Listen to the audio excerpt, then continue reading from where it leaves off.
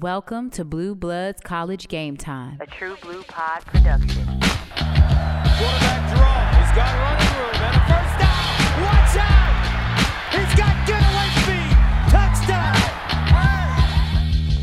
That game on last night had me sweating. I couldn't believe it. It was college game time. A couple of blue bloods out competing. College game day Saturdays. Big time players making plays. All I really need is another weekend full of back-to-back games. Just me and my friends. Man, I love college. College football. I love March Madness. Man, I love college.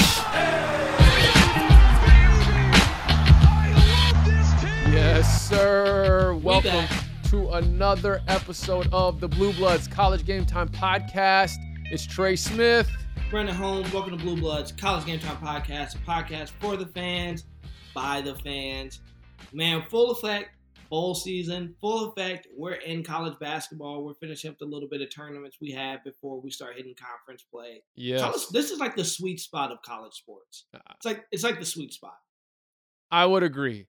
I think that we're in a time where a lot of people are getting some time off from work. Yep. So they're able to consume like an insane amount of college sports, just games and all content, all kinds of stuff. I always say I'm getting ready to go into the college football coma, the bowl season coma, because it's about to get going. Like we've already kind of gotten started. We're going to talk about some of these games that have already been played, but I agree. This is definitely the sweet spot. Man, hey, those of you watching on YouTube right now, thank you so much for the interaction on Friday night, man. Like we did a live Bowl Mania Pick'em, and dude, I think we've actually now have almost 100 people who have watched that. Like, you know, that's huge. That's huge for us because we used to only get 2 views on the video. So, yeah, I know. And that wasn't that long ago. Right. The fact that 100 people watched that for us is like we're texting like, oh my God, we got 10 people watching this. We got 50. And it's like huge. Those are like full episodes too. You know, it's not like a sidebar video like that we'll do that'll get like 5,000 or 10,000 views where we're talking about a particular topic and it's only like, 3 to 5 to 10 minutes long. No, it's like a full episode, kind of like this is right here. But we are live. Leave us a comment. Let us know you're here. Hit the like. We just appreciate you right now if you're watching. Even if you watch for 5 minutes, 10 minutes, whatever, join us. We're just going to go till we're done. So, all right, B. Holmes, I'm going to start us off with the Blue Bloods double dribble. We'll go through the basketball rundown. I think it's important we keep everybody informed. We talk about it that way as we get out of football season, which, man, I don't even like saying that. But the good thing because it feels like there's still so much more to play. Football season's never really over, though, because once we finish the Natty, we have signing day, and I mean, with early signing day, it kind of takes away some of the allure of what signing day was, but we'll talk about signing day, and literally like a month after signing day, we're getting ready to go into spring football. So it's like a 2-month break of non-football. It's true. 2-month break of non-football, but yeah, I get you. But it seems like we're still so much left to play for just because so much is still at stake. Absolutely. And I think the games that we're all looking forward to watching are yet to be played. And but then you look at it and go, wow, in 2 weeks, like we're going to be down to 1 game left to play. Yeah. Crazy. Hopefully Michigan's in that game. That's true. All right. Double dribble. First off, Kentucky absolutely destroyed North Carolina. I don't know what's going on with North Carolina this year. I know they've got their new coach, but Kentucky just absolutely annihilated them on Saturday. Stephen F. Austin, they're becoming known as the Giant Killers, and they made a close run at Kansas, who I think is top 5 right now. Yep. They made a run for them. They didn't get them, but if you remember a few years ago, they upset Duke around this time of the season. I think Duke was number 1 too during that game. If I remember correctly. But yeah, they're starting to make a name for themselves where these teams are not going to want to pay to play them anymore. They're the Giant Killers and running. Really, the only top 25 matchup of the weekend was Gonzaga, Texas Tech. Gonzaga won that game pretty comfortably. And then an upset. There was a top 25 upset. The Arkansas Razorbacks fell to the Hofstra Bison. I'm totally making that up. I have no idea. They are. I was just going to go with Bison. It just sounded right. It sounded like a fit. I'm like, yeah, the Bison. I mean, yeah. In Hofstra, like in Buffalo or something? I don't even know where Hofstra I have no idea. I know it's was confused Northeast. with Howard, the Howard Bison. Oh, maybe I am. The HBCUs. Well, the Hogs lost to Hofstra. Here's what's crazy. Hofstra, maybe they're in DC, but they missed, like, their flight got delayed. So they flew in at like midday on Saturday. I don't know. Like, I saw a report on Twitter about this, and they like took a nap and then came in and beat the Hogs. And, you know, Hofstra's coach is Speedy Claxton. Do you remember Speedy Claxton? Speedy, yes. Okay. Former guard, yes. Yeah, he played at Hofstra, played for the Sixers, spent, you know, maybe a decade or so in the league. You know, I said this on a video I did earlier today on our Hog Heaven playlist for our Razorback fans like myself, that I put up earlier, not much, I don't remember what time it was, but earlier today. Well, I said that when I was in high school and middle school, like, I wore number 10 as a basketball player, and like one of the reasons why was Speedy Claxton. Yeah. I'll never forget this move he put on a guy when he was playing at Hofstra, where it was like he attacked and captured the guy's hip, and then he did like a reverse spin and went back to back with the guy, and then got to the lane. And it was one of the most amazing moves I've seen to this day. It looked like an and one type move, but it was in the middle of a college basketball game. Anyways, he went on to play for the Sixers, and he was also really short. And at the time, I was always one of the shortest players. I didn't actually hit my growth spurt till, I don't know, my freshman year in college. I'm just kidding. It wasn't that late, but felt like it. So anyways, Speedy Claxton and Hofstra upset the number 24 Arkansas Razorbacks. And then really, to me, one of the biggest stories that we're not really hearing about as much as I think we probably should as it pertains to the landscape of college basketball is the USC Trojans. They're 12-0. Ooh, didn't know that. And I mean, really the Pac-12 in general is trying to like make some noise this year, like saying, hey, we're back, because they've got USC 12-0. We've got UCLA and Arizona. And I believe all three of those teams are in the top 10. Arizona, you know, they're being coached now by the former Gonzaga assistant. Yeah. Obviously, UCLA coming off their Final Four run with Mick Cronin. And then USC, Andy Enfield. All right, so if you're watching this right now, you will remember Andy Enfield from a few years ago. Gosh, I say a few. It may have been like 6 or 7 now. Do you remember, B. Holmes, when Florida Gulf Coast made that tournament run? Deep run, yes. And they were just dunking on folks. They actually... They were a 15 seed and upset Georgetown in the first round. That was a fun run. Yes. And so they got to the Sweet 16 and then played Florida, and then they ended up losing to Florida, who I think ended up going either to the Final Four or to the championship. They lost to UConn. That was the year I think they lost to I think. Well, that was actually the second game of the doubleheader where Burks hit the game winner against Kansas. Yes. So maybe I am getting my years mixed up. No, you're getting your years mixed up because that wasn't Burks. The Burks big shot came. No. It was that year. Because I was there. Yes. Burks. Really? Yes. Burks hit the game winner against Kansas. And then the next game was Florida versus Florida Gulf Coast. Really? Because, I'm going to give a quick bonus story right now for anyone who's watching this. So that's really the same year. It was at Jerry World. I remember. So it was at Jerry World. So I was there. And because I was trying to go, I had to work. Yeah, I think you were gonna go with me, maybe. Yeah, and the powers that be put some strings. No. Here we go. Here we go. Yeah. But I'm sitting there, and so Trey Burks just hits the shot, sends Kansas home. Kansas fans start leaving by the droves, right? Yep.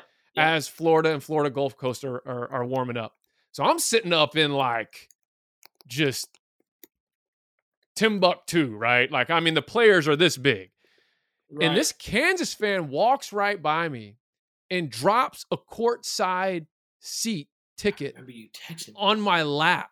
Yes. And I was like, I think I did because where I was sitting, I was literally like 3 feet away from Craig Sager. Like, I got a picture with him and everything, and it sucks because this was, you know me, like, I don't even know how to use Instagram. So this was back when the cloud was like the big thing. And I was like, I don't really know how the cloud works. And so I had the picture, and whenever I ended up getting a new phone, I lost it. But I was right there with Craig Sager. I was right behind Billy Donovan. And anyways, we just talked the long way around. But Florida Gulf Coast coach at that time was Andy Enfield, who is now the head coach of USC. He has been, I think, since that season. So probably 5-6 years, however many it's been. But cool story about Andy Enfield is that he was a shooting coach, I think an NBA shooting coach for a couple years, like when he started breaking into the coaching world.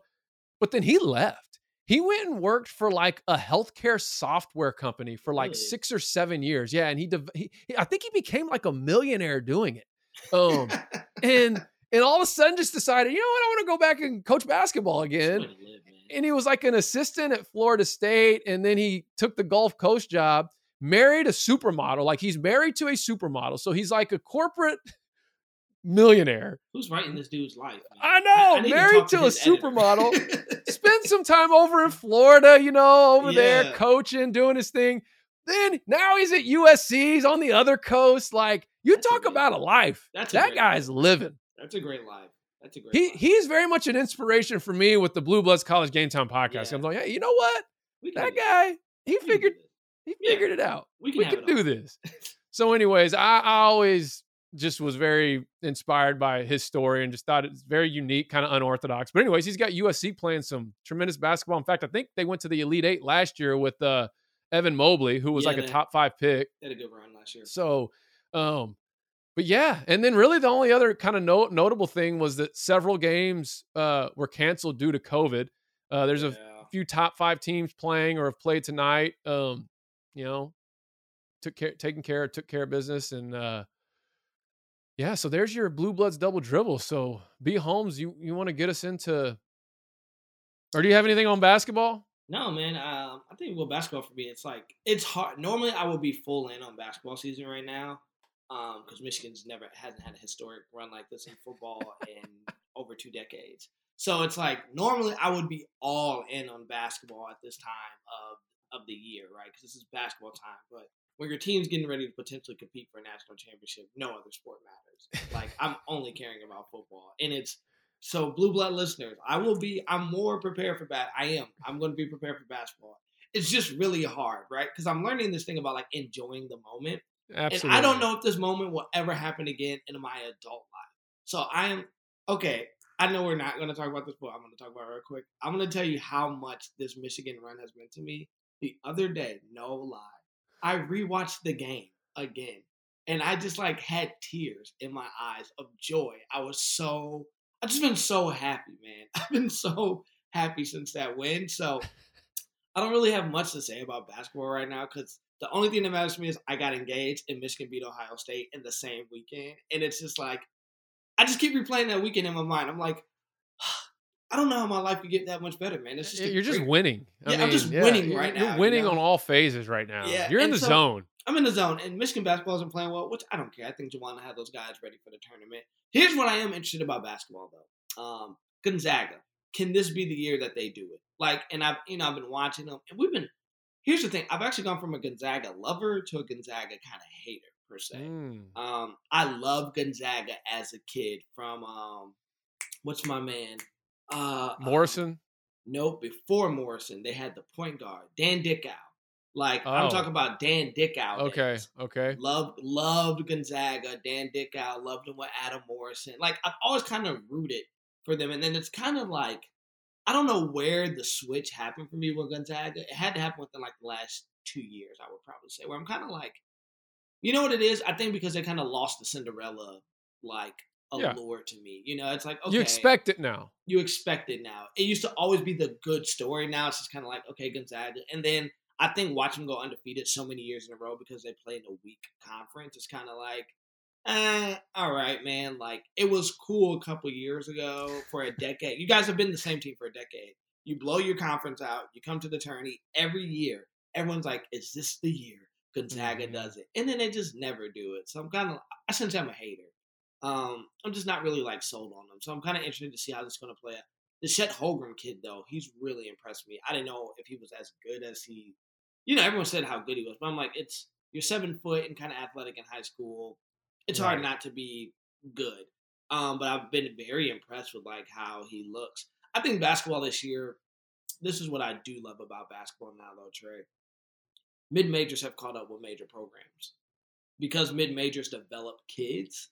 So well, they the might COVID year. Yeah, especially, and you get another COVID year, so you get you get some more experience. But it was like an interesting trend I was reading about like a couple years ago, how like mid-majors, because they go get the 2-star, maybe the 3-star kid, the kid that's not going to be 1 or 2 and done, they're going to play 4 years, maybe 5. Some take the redshirt year. Then they develop how they're like really closing this gap. That's on right. like these big time programs. So I actually have been enjoying college basketball a lot more because like you see it in stuff like Stephen F. Austin's who are like who really are like, no, we've been playing together 3-4 years. Like they remind me of kind of like the NIU team, the Northern Illinois team from Northern Iowa, excuse me. Yeah. That team from a couple years ago who were like a team full of 4th and 5th year guys that had a great run. So that I think college basketball, I am excited because I think the COVID year adds a little twist because now you got a lot of guys who are super seniors. Yeah. Who, that's another year of development, another year in the weight room. And like all that stuff adds up. And I think we're going to have some really good – I think this March Madness might be the best March Madness we've seen in a very long time. Well, to your point, I've read probably the same article where it was saying how those guys in their 4th and 5th year are evolving to the equivalent of a 4-star, 5-star guy fresh out of high school in some cases. And the thing about basketball that's different from, say, football is that skill is the divider, right? Yeah. Like you always want to have size, you always want to have athleticism, you want to have length, but in basketball, skill is the divider. And so if you can develop a skilled team of players, you're always going to have a chance against teams that may be much more athletic, bigger, more prominent than you. And that's what I think is happening is these mid-majors with the use of the COVID year and developing, but then also the use of the transfer portal. Right. You're able to develop your skill set. And I mean, let's just call it what it is. Nowadays in basketball, kids coming fresh out of high school, these top recruits, most of them don't really know how to play the game. Like they're really good players individually, but they don't necessarily understand how to play the game. And so I think that that's another thing where you bring a kid in who's been in a college system for 4 or 5 years. Like they understand spacing, they understand off-ball movement, they understand how and when to set screens. Like most kids coming out of high school, the only thing they know is either how to set a ball screen or how to call for one. Right. You know what I mean? and that's just kind of the state of where basketball is at currently. With a lot of the AAU stuff and a lot of times with that, you don't really have either the coaching or the time to really start teaching those basic fundamentals. Some programs do, don't get me wrong, but some of them, they literally only play together on the weekends. Like they don't practice, they don't do anything. So it's just, hey, my guy's going to be better than your guy. Anyways, I'll get off that soapbox, but if you're not a basketball fan, you're watching, just remember, skill is the divider in the game of basketball. All right, man, let's go football. Let's talk about football. Let's talk about football. College football, baby. That's where my head is still at. My head is still in the football season. Let's get to it. Until Michigan loses. And maybe they don't. But, man, bowl season, man, I want to come off the game, man. I watched, if you guys watched our bowl special, which was phenomenal, all 80 of you that watched, we appreciate that because that was a full episode. So we don't say 80 like, oh, man, we're like 80 people watched that. Dude, we're doing cartwheels. Right. Backflips. We are super excited about that. But, man, we were talking about NIU versus Coastal Carolina. That was a flat-out good that was a good, high-scoring game, some MAC action, some Sunbelt action. Now, I want to talk about the end of that game. I think I was texting you during that game. Yep. Because Northern Illinois, they kind of, to me, they gave that game away. It was theirs to win. But it was the last play of the game. The guy catches it. The ball rolls. He kind of like goes out of bounds, but the ball runs out of bounds. And they start the clock early. So, because I'm watching it on the screen, the ref's like, he's doing the run the clock. And before the ball really sets, the clock starts moving. And so NIU runs out of time. Then Coastal Carolina, which is a smart thing to do, our coaches used to always tell us in high school, if it's too close, just run on the field anyways. 9 times out of 10, you're kind of putting the pressure on the ref to just end the game. And that's what Coastal does. But, man, that was a really, really good football game. I was really impressed. Rocky Lombardi, former Michigan State quarterback. He's a former Elite 11 guy, too. So talk about going from, like, Michigan State to Northern Illinois. But, man, that was just a flat-out good football game. Big shout-out to Coastal Carolina, man. That was their first bowl win ever as a program. So that was a really, really, really big win. So super excited for that. I think that was that. So I just sent you a text as we're live and rolling.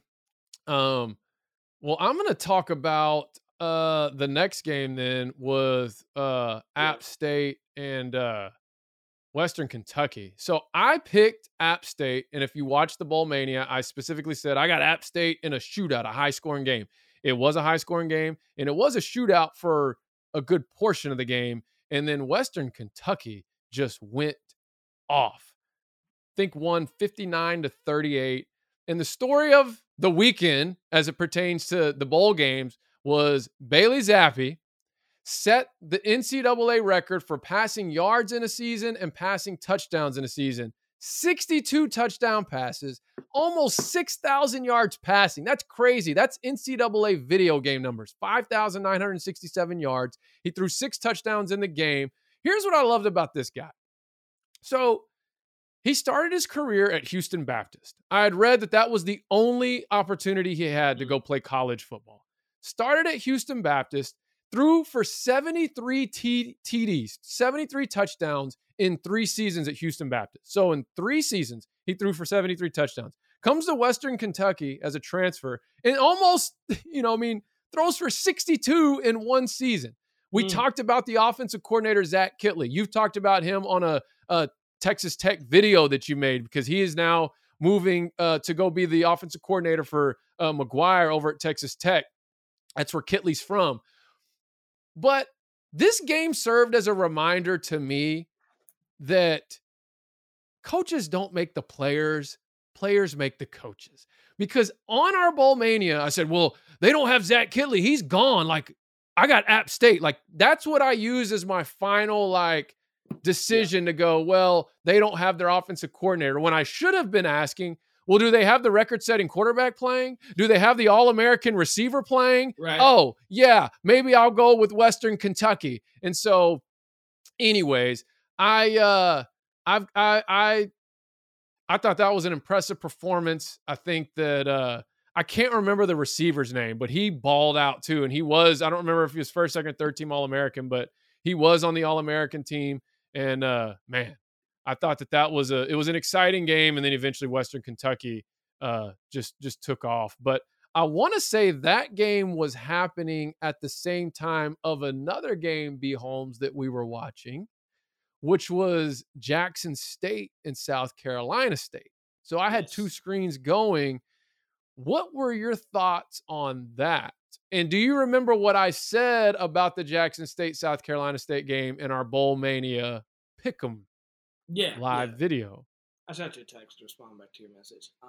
This is definitely a live podcast. I'm just like, hey, I just texted you, check your phone. We can just roll with it. Yeah. Okay, cool. It'll make for a good story one day. We're live.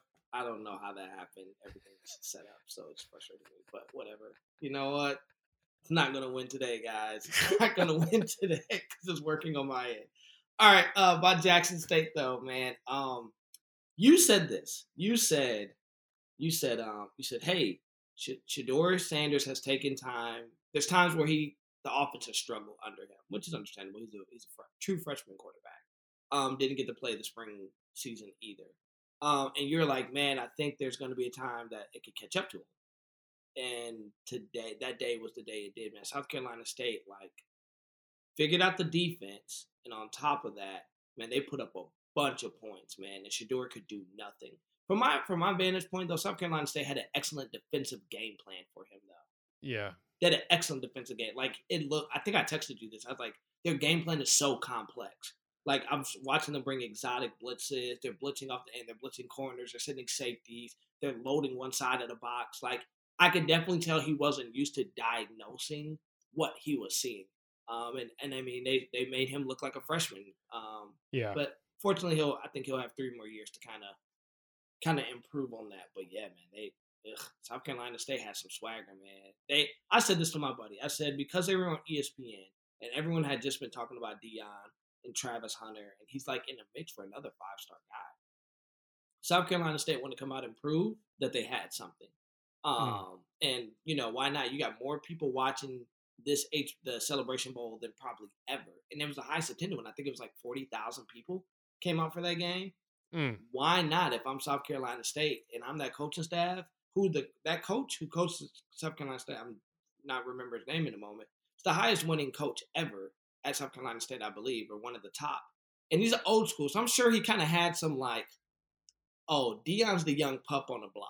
Like, let me show him who you're facing. And I think that was good, man. I think all in all, though, the big win of this was for HBCUs. We saw a good quality football game. We saw there's a lot of talent at HBCUs, man. So if anything, I don't care what there's a lot of people who don't like Deion, and that's fine. I love Deion. What he's doing at Jackson State, man, is helping a lot of those schools get on the map, because I was rather watching that game than watching some of the other bowl games. It was a very entertaining game. Along with all the stuff that comes with HBCU, the halftime. So, like, all that stuff is the thing I think college football doesn't understand how much they'll benefit from as they start bringing some of those schools mainstream. Because what we know about college football, it's a full-on experience. And what HBCUs give you, when they can give you good quality football and everything else that comes, the pageantry that comes with it, to me, that's college football. Like, that's when the big guys above realize they can tap into that, they're going to open up a door, which we know is about revenue. Like, that's a whole lot more revenue you can bring in. But it's a fun experience for the fans. I don't know if some of our listeners have ever been to a classic. But I suggest if you find a way, go to a classic at an HBCU. And it will be probably one of the greatest football things you've ever experienced, just the pageantry of it. But, man, great game by South Carolina State, man. They knew they were on national TV. They handled business. Why not? Yes. Okay, wait, are you there? Yeah, I'm here. Oh man, there we go. Okay, sorry. How did I not notice that? Like, it sounds so much better in my headphones now. We had a little technical difficulty there. We're not going to edit this out. I think we lost. I don't know if we lost anyone live for that long of time, but hey, and if you're just listening like on iTunes or Spotify and you're wondering, maybe I will edit it out. That way it's not like there's just this pause of 10 seconds of silence. But anyways, if you're like, what the heck?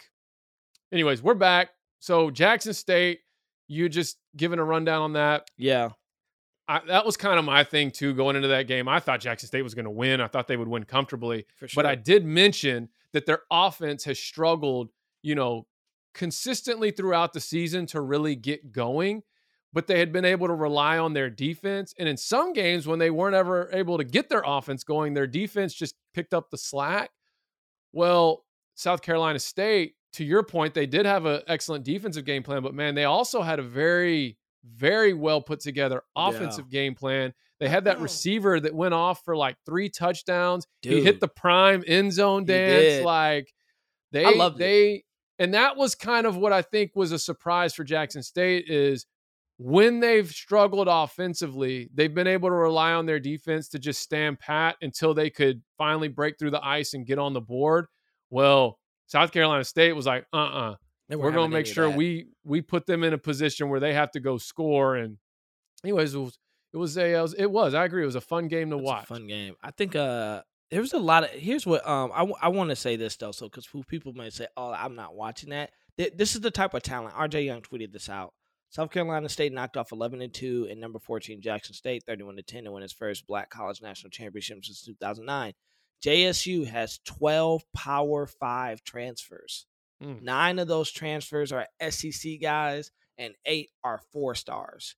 This win speaks to the depth of talent in HBCU football. So for people who think there's no, Yeah. because I want to hit on this because, man, I've been all in message boards about Travis Hunter going to JSU and how he's not going to face any talent. Oh, no. These schools have a lot of talented dudes. Like the guy who went for 200 yards and 3 touchdowns, he's going to get an NFL look. He was already going to get an NFL look, but actually doing what he just did on national TV is definitely going to get him even more of it because he was like 6'3", 200 pounds or something. Like, he's a big dude. He's a solid dude.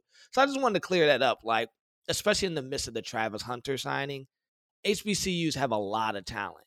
They have a ton of talent. I think it's something like they have more Hall of Famers than most of your favorite colleges that are in FBS. So let's not sleep on it. And I think and then I don't know if you know, Hugh Jackson just accepted the role at Grambling.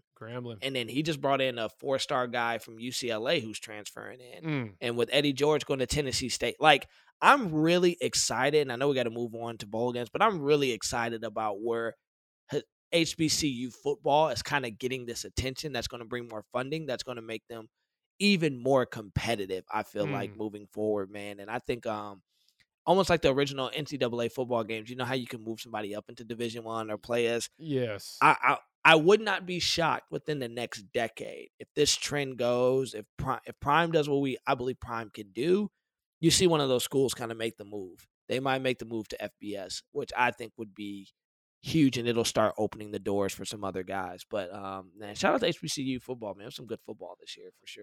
Or at least let them compete in the FCS playoff. Like, push everything. Maybe it's like push everything back a week, and then the Celebration Bowl winner. See, but then why limit it to just one team? Like, why not merge it? And could could Florida A&M, FAMU, or South Carolina State, could they not go maybe make some noise in the FCS playoff? Really, like, man. Let's see how that goes. I think we got to figure, because they have 3 years left on their deal with the Celebration Bowl. Because I read an article. There's 3 years, and we can move on. I know we've been on this tangent, but I think with the success that Prime just had this year, and then what we saw South Carolina State did, and now the talking heads of football are like, wow, that was a really good game. I could see the Celebration Bowl finding some type of loophole that says, hey, if one of these teams qualifies to make it into an FCF, and I don't understand the logistics of how that playoff works, but if one of these teams qualifies to do that, because isn't North Carolina A&T? No, that they are HBCU, but they didn't make. Anyways, there's a North Carolina team that makes it, but I think the Celebration Bowl will find a loophole because they're starting to see they want to show the world that the HBCUs can compete with the best of the best in their realm of college football. So I think something's going to happen relatively soon, especially if Deion's involved. Yeah.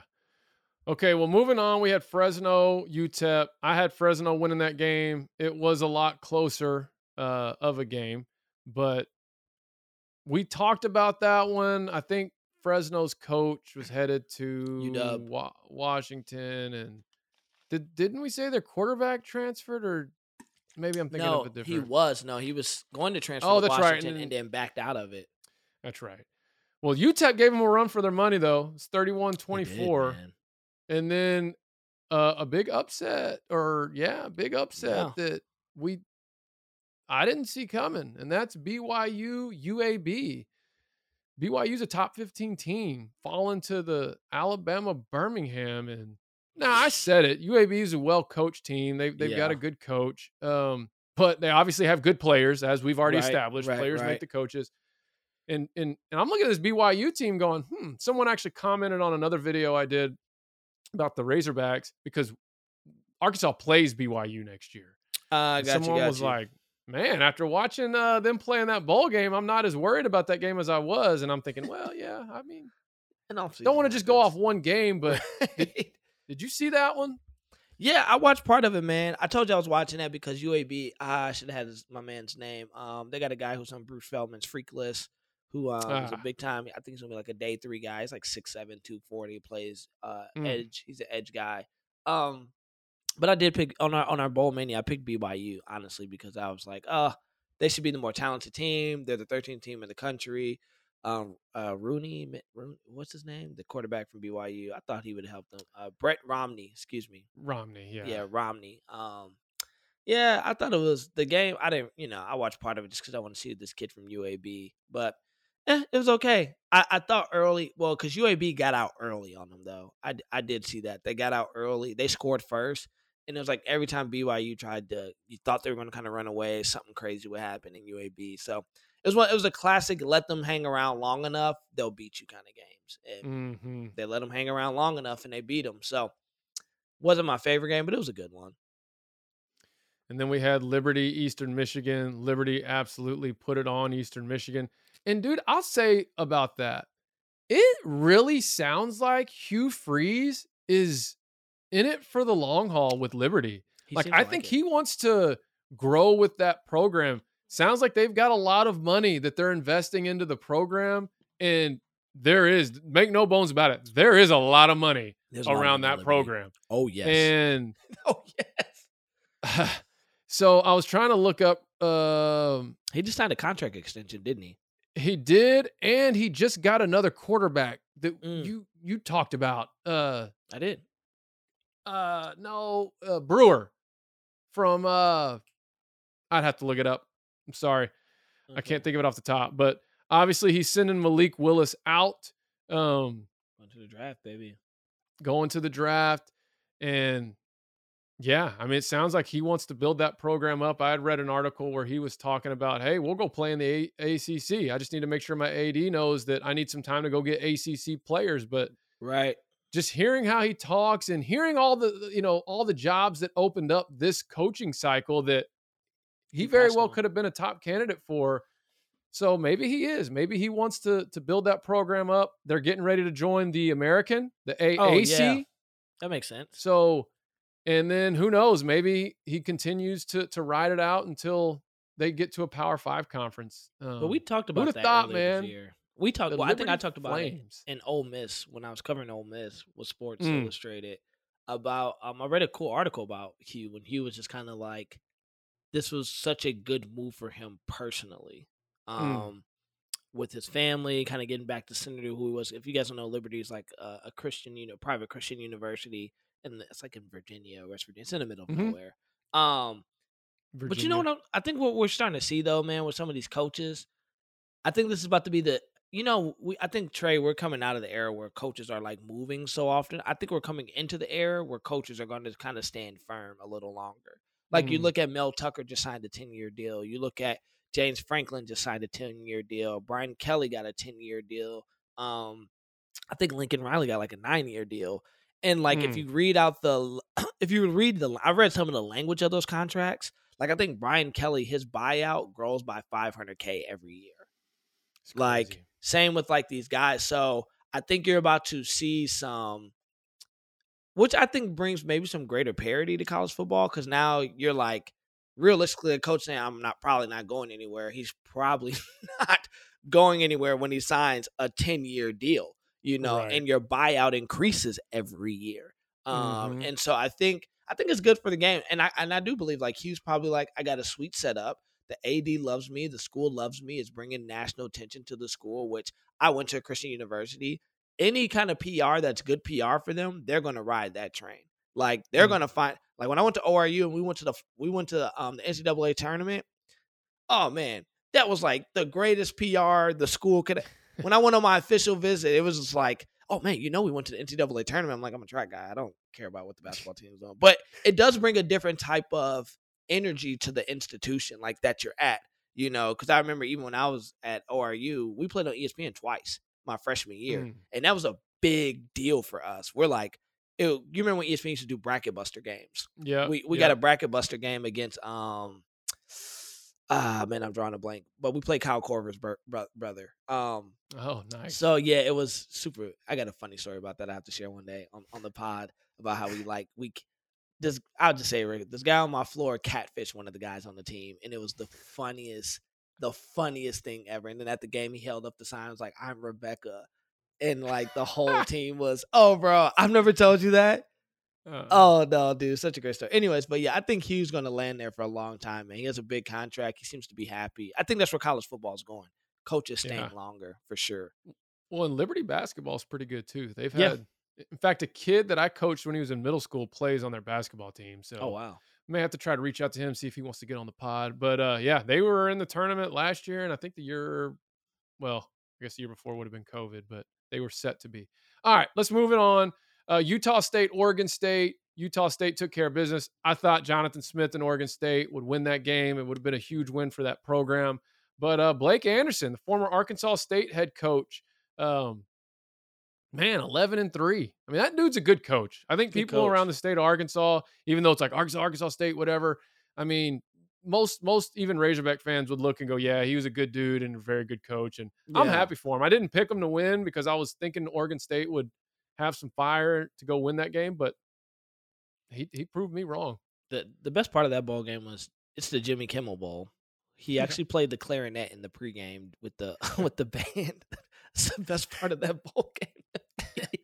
Gives you anything to get you to watch, right? Yeah, Jimmy Kimmel is playing the clarinet before his very own bowl game. Only in bowl season do you see these type of theatrics. I mean, I picked Utah State just because we had a Michigan guy on there, but I think, you know what, Utah State's becoming kind of like a springboard for coaches to get like bigger jobs. Because wasn't Matt Wells? Yeah, you're starting to see got dismissed from Tech. Yeah, they're kind of like this. That and Colorado State seems to be like two programs that if people can kind of like do well at, they kind of get the call up. But shout out to you. You want to know another one? Who's that? Arkansas State. If you look, that is.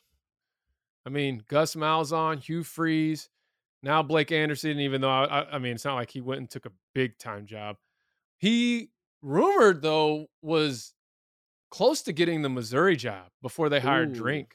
I do remember that, but who wants to go to Missouri, Arkansas State's kind of another program like that. In fact, Drink was an assistant at Arkansas State, I believe, with Malzahn. So that's three right guys there. Anyways, so moving on to the New Orleans Bowl, we had Louisiana taking care of business over Marshall, 36-21, winning their 13th straight game. This is the longest win streak in Louisiana's program history that they will carry into next season, even though they will be without head coach Billy Napier, who, as we all know, is at Florida. But what a heck of a season they had. I feel like Louisiana going 13-1 is something that I've done a time or two in NCAA football 14. Yeah. I mean, that's one of those teams because you can go there and like recruit your like. It seems like in NCAA 14, Louisiana, like in real life, is one of those schools, one of those states that when you recruit in the video game, even great talent. It's just influx of talent, and you can build a pretty prestigious roster without even having to recruit anywhere else. And so you get that little pipeline bonus. The pipeline bonus. If you're in the NCAA game, you know what I'm talking about. You get the pipeline bonus. But yeah, that'd be one of those schools. So you had Marshall in that one. I did have Marshall, man. I was just trying to, because they always seem to play competitive. And then I thought the loss of Napier was going to be way bigger play a bigger factor. Clearly it didn't. Clearly Louisiana came out, took care of business. I mean, I just kind of need my words on that one. I was just like, oh. Because normally, most teams, when they lose their head coach, they kind of like, they don't come out as hot. So that's the only reason I kind of had that, so.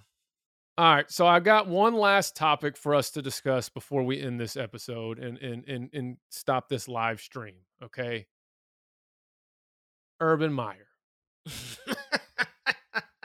So, oh yeah.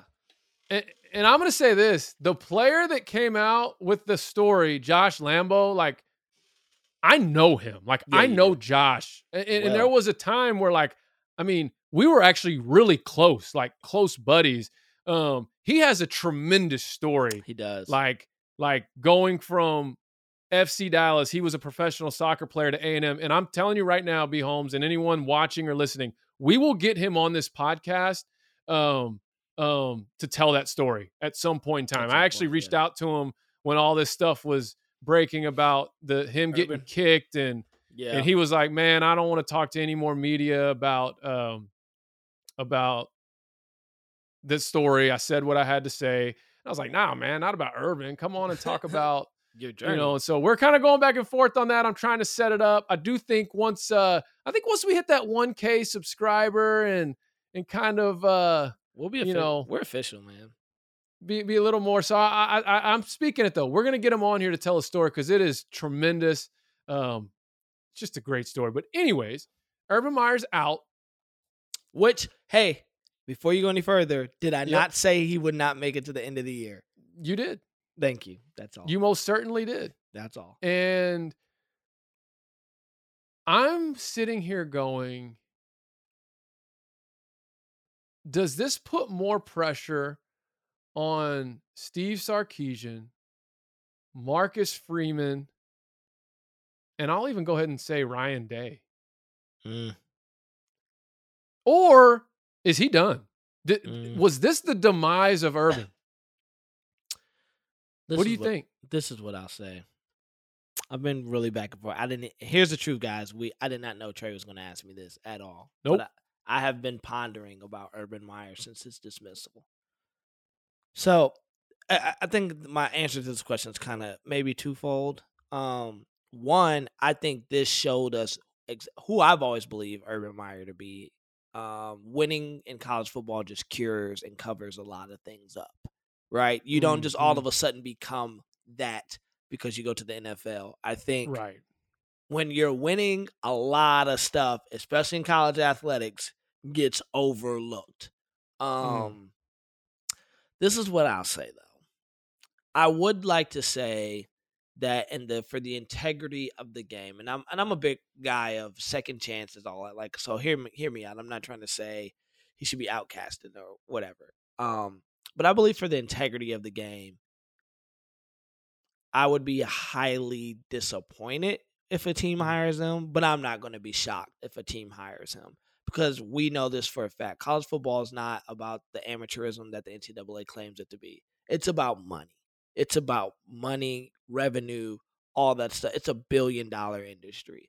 And Urban Meyer is a guaranteed, he's going to get you millions upon millions of dollars when he steps into a program. Now, this is where this is different, Trey, that I don't know if I would take a risk because he just became that much easier to recruit against.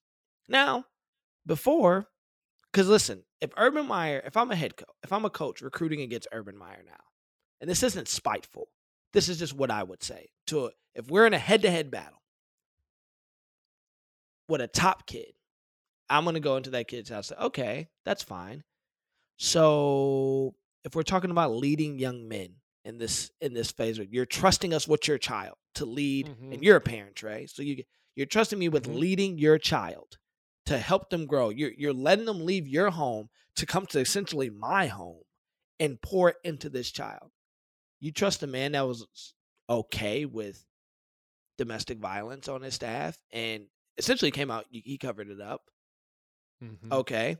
We're talking about a guy who essentially has mistreated his players, i.e. the Lambeau situation, and more guys coming out. Marvin Jones had to have staffers talk him into playing in a game. Some of the other stuff we're hearing, the potential of you want a man that's going to teach how does he teach your child about respect when essentially assistants came out and said he told them that they suck and they don't know how to do their job. And then you want to talk about integrity when, hey, I'm not judging a man. I'm just saying if I'm a college coach, I'm saying this.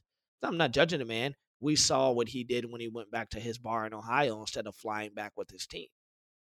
So if I'm an opposite coach, I think it becomes that much easier. But I do think this. It wouldn't shock me if he goes back. I think somebody needs to give it a year because people have short-term memories these days. You give it a year, max 2. Somebody, I'm telling you now, somebody's going to kick the tires on the Urban Meyer thing. It just depends. I think he gets away with it at Texas because I think he could get away with it at Texas because of who kind of runs that. We know who runs Texas. It's the donors and those kind of, I don't know those guys, but in formal situations, those are the type of guys that are kind of like, the media's overreacting, they're soft, they're helicopter parent, let's hire him. I don't know if Notre Dame touches him because of their image. Notre Dame's a big image school. I don't know. And I believe Ohio State in a heartbeat. And I believe in a heartbeat they would hire Urban Meyer back. And I don't even think they think twice about that. But I do say this in the sense of where college athletics are now in the sense where you got to remember the last time he coached, there was no transfer portal. Not like it is now. There was no NIL deals. Not like it is now. The players didn't have leverage like they do now. And then I think in the sense of the consciousness of the players that are playing now, it would be hard pressed for a lot of parents, I think, to say yes. I've got a response to the recruiting take you just made, but before I share my response, so what is your answer? Does him being now on the open market, and like you just said, taking a year break, because that's what I believe he'll do too, goes back to the booth or maybe just goes under the radar, off the grid. Does that put more pressure on Steve Sarkisian entering year 2, Marcus Freeman entering year 1, and then Ryan Day? Well, we know where he's at. I think it puts more pressure on Sark and Day than it does Freeman. I don't think Notre Dame touches him at all, personally. Okay. So here's my response now to what your take on the recruiting piece. I think in a perfect world, it makes perfect sense. I think on paper, it makes perfect sense. The problem is, I think that the NIL and transfer portal is something that would work to Urban Meyer's advantage because everybody wants to invest in a winner. And so nobody's going to bring more money to the table than somebody that they believe wholeheartedly. Because here's the reality. Here's what you can't take away from Urban Meyer.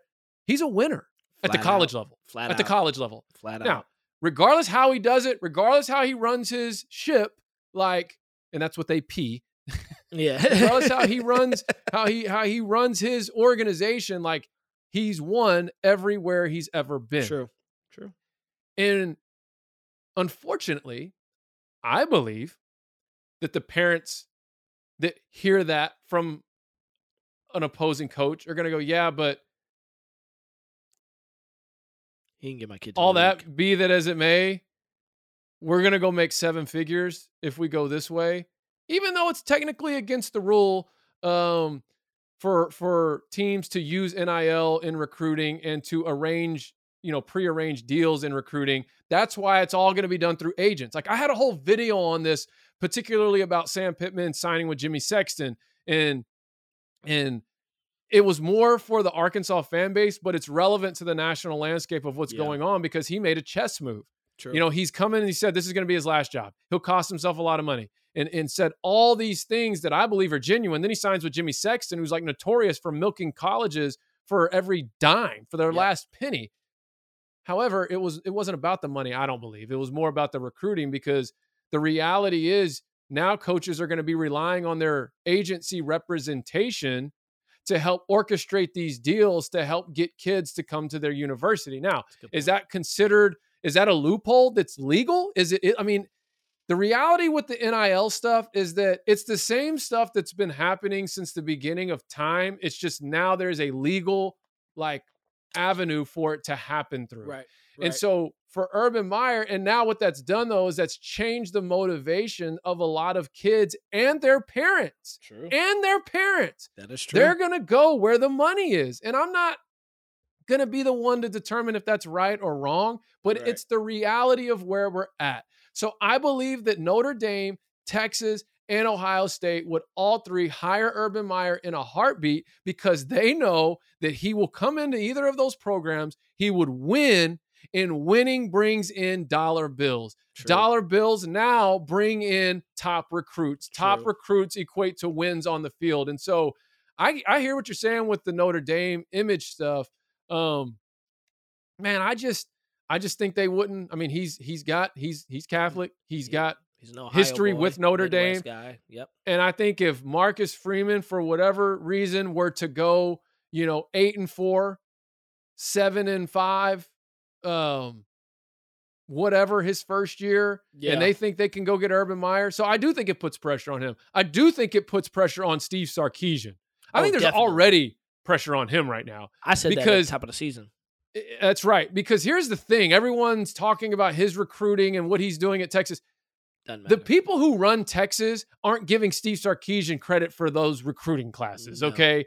They may do it publicly just to save face, but the reality is if he doesn't go win this year, they're going to go look for a guy that can come win with the talent that they feel they're responsible for bringing in. That's how that program works. That's why they can never get out of their own way. Yep. And then, of course, to your point, I 100% agree that Ohio State wouldn't even blink about bringing him in to replace Ryan Day, especially if, as you've already said, Ryan Day loses again to the Michigan Wolverines.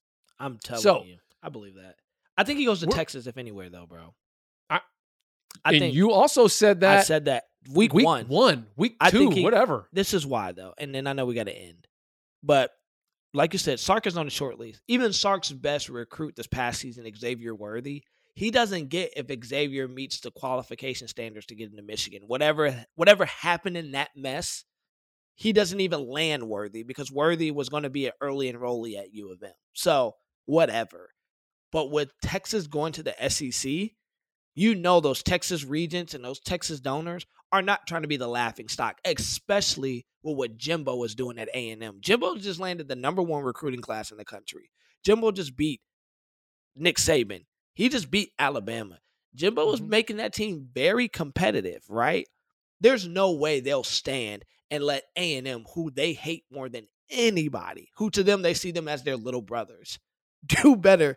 And so I think if there was a ranking, and I'm done after this, if there's a ranking of who he lands, I would go Texas 1, I go Ohio State 2, I go Notre Dame 3. I think Notre Dame might give Freeman 2 years. I still think he has a short leash. I don't disagree with that. But I think Texas is probably, I think Texas is licking their chops. And I really don't think they loved Sark. They just had to do something to get rid of Herman. And I felt like Sark was like a plug. Like, okay, we'll swing in the dark. If he connects, great. We look like the genius. Right. He gets the redemption story. But if he doesn't, because he's not really, he doesn't fit the mold of you said this early about what a Texas head coach needs. You're a politician.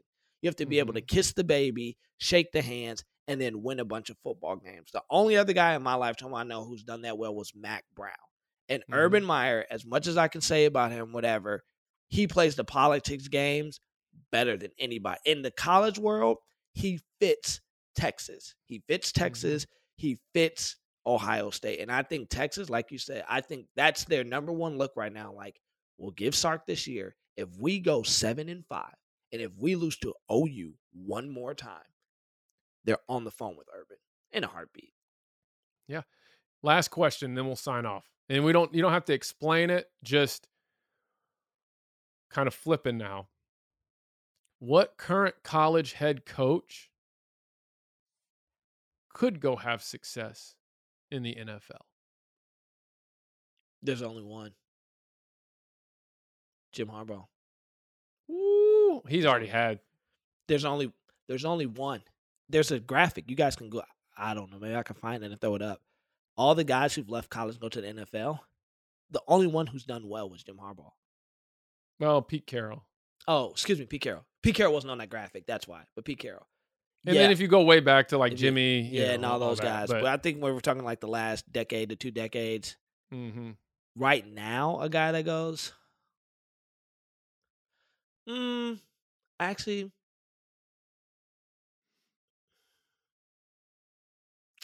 I don't have enough of a sample size. But I would say it's a dark horse. You would not expect him to say this. It's a dark horse. I'm going to say this because of where he won at. It's Billy Napier. Okay.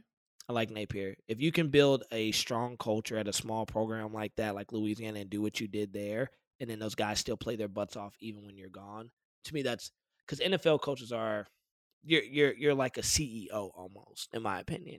You know, because you got the talent. You just got to make sure the culture of the company is good. And when you have that and you put other guys around you. So if I had to pick somebody that's never been, off the top of my head, I go, I like Napier. I would give him a shot if he does well at Florida. Well, you know mine. Dabo Swinney. I just think he could. I think he could go build a culture. I think he could build the relationships he needed to build. He'd have to hire a very quality staff. Go send Dabo to the Raiders. Send Dabo to Jacksonville. Send Dabo to the Bears, who are probably about to be open. I would love to see Dabo in Vegas. It would either be an absolute disaster or it would be a match made in heaven. I saw. There's no in between. I should have texted to you. They're like, Dabo runs Clemson like an extension of Christian summer camp, and it made so much sense to me. I was like, that's what it is with Dabo. He's like the corny Christian camp. That is Dabo. That's why I don't think he works in the NFL. Because Clemson, and we are Christians, by the way, and we both were those Christian camp guys. So make sure people know that. Yeah. We were both youth pastors, okay? So I'm the quintessential corny youth pastor guy, right? So I can say this from experience. That's when you remember we talked about it a couple weeks ago, and I was like, what is it with Dabo? That same day, It was last week. I saw the tweet that day, and I was like, that's what it is. He runs Clemson like an extension of a Christian summer camp. And that's why I can't stand him, because I was a part of that. And it's so annoying. That's why brings back cringeworthy memories, man. That's why I don't think Dabo does well in the NFL. I'm like, these guys are like, you don't get out of my face, Dabo, with your all shucks. Nobody believe in that over here. I don't want no freaking slide in my workout facility, Dabo. I don't care about that. Do not believe in Dabo Swinney, man. I don't. I think it could work. You might be right. I think it could work. Well, because I was comparing. Obviously I was making the comparisons to Jimmy Johnson, but there's also some Barry Switzer type there, just without all the drama. Players loved Barry Switzer. He just had too much. Yeah. At least in his time in the NFL, he just had, and he was not in control of that thing. No. Anyways, hey. That's it, man. Y'all have a good night. Thank you for tuning in. Make sure you subscribe. If you're listening on iTunes or Spotify, if you're someone that's just a pure listener, man, go subscribe to our YouTube channel. Start watching our videos. You'll get a lot of bonus content there.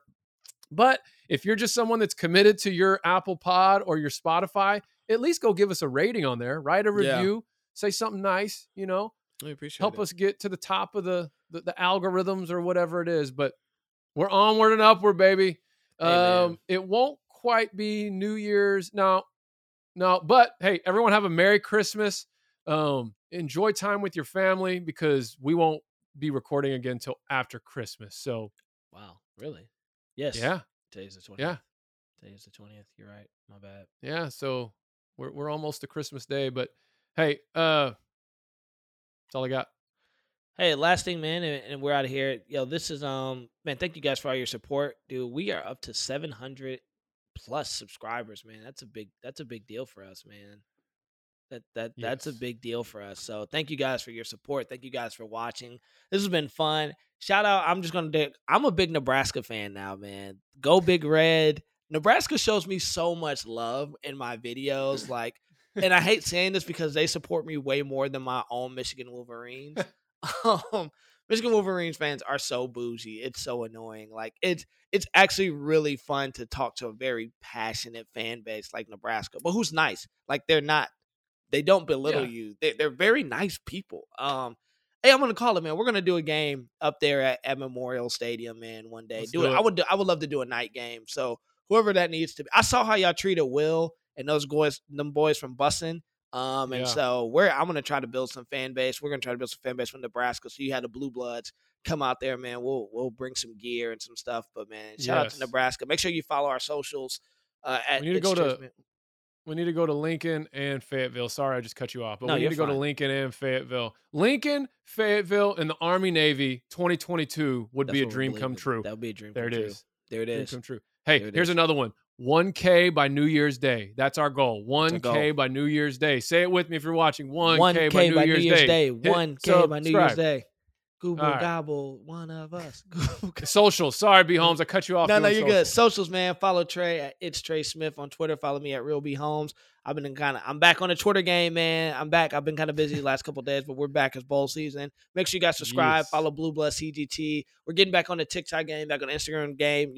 Hey, just so you guys know, it's just me and Trey. We're doing all this stuff, and we have full-time jobs. So it was end of the quarter. Social media kind of slipped, but we're about to come back strong going to this new year. And stay on tune. We got some interviews coming your way. And, man, we got special content as always. So, man, we love you guys. If your team plays this week, rest in your wins. Sulk in your sorrows. And until next time, we love you guys. Peace. College football. I love March Madness.